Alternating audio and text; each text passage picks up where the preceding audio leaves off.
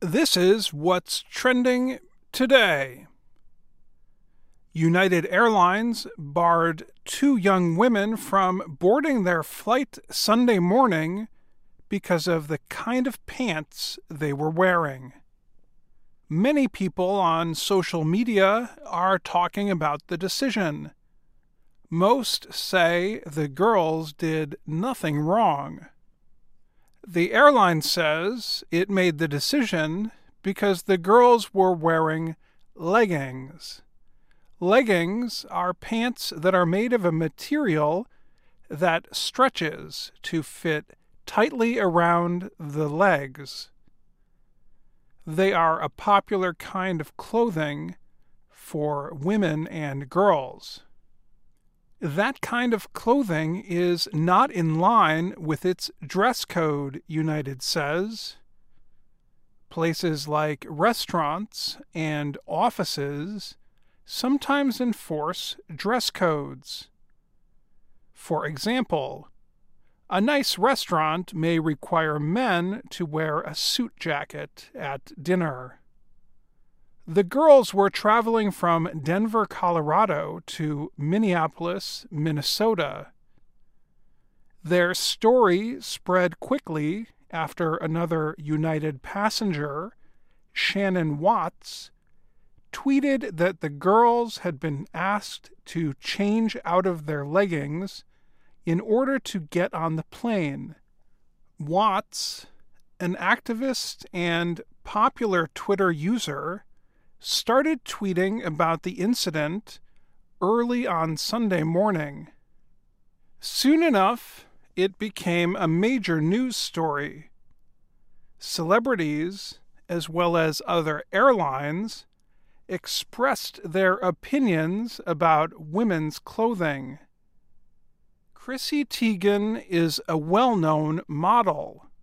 She said she has flown on United Airlines before without wearing pants. She wrote that she instead wore a long shirt as a dress. Actress Patricia Arquette wrote that the girls were probably dressed appropriately for their age. And Delta Airlines wrote, "Flying Delta means comfort. That means you can wear your leggings." United Airlines said on its Twitter page that it has the right to prevent people from getting onto their airplanes if they are not dressed properly. United later explained that the girls were traveling as guests of an employee for free. It has a dress code that applies to passengers who are employees or guests of employees. But the explanation did not seem to help. Social media users continued to criticize the airline and its policies on clothing. Some people said the policy did not represent current fashion styles or trends. But others said the airline could set rules for passengers however it wanted. The debate continued on Monday. Shannon Watts told one newspaper she thought that United Airlines had applied the dress code too strictly. She also said that she had seen a man wearing shorts board the plane without a problem.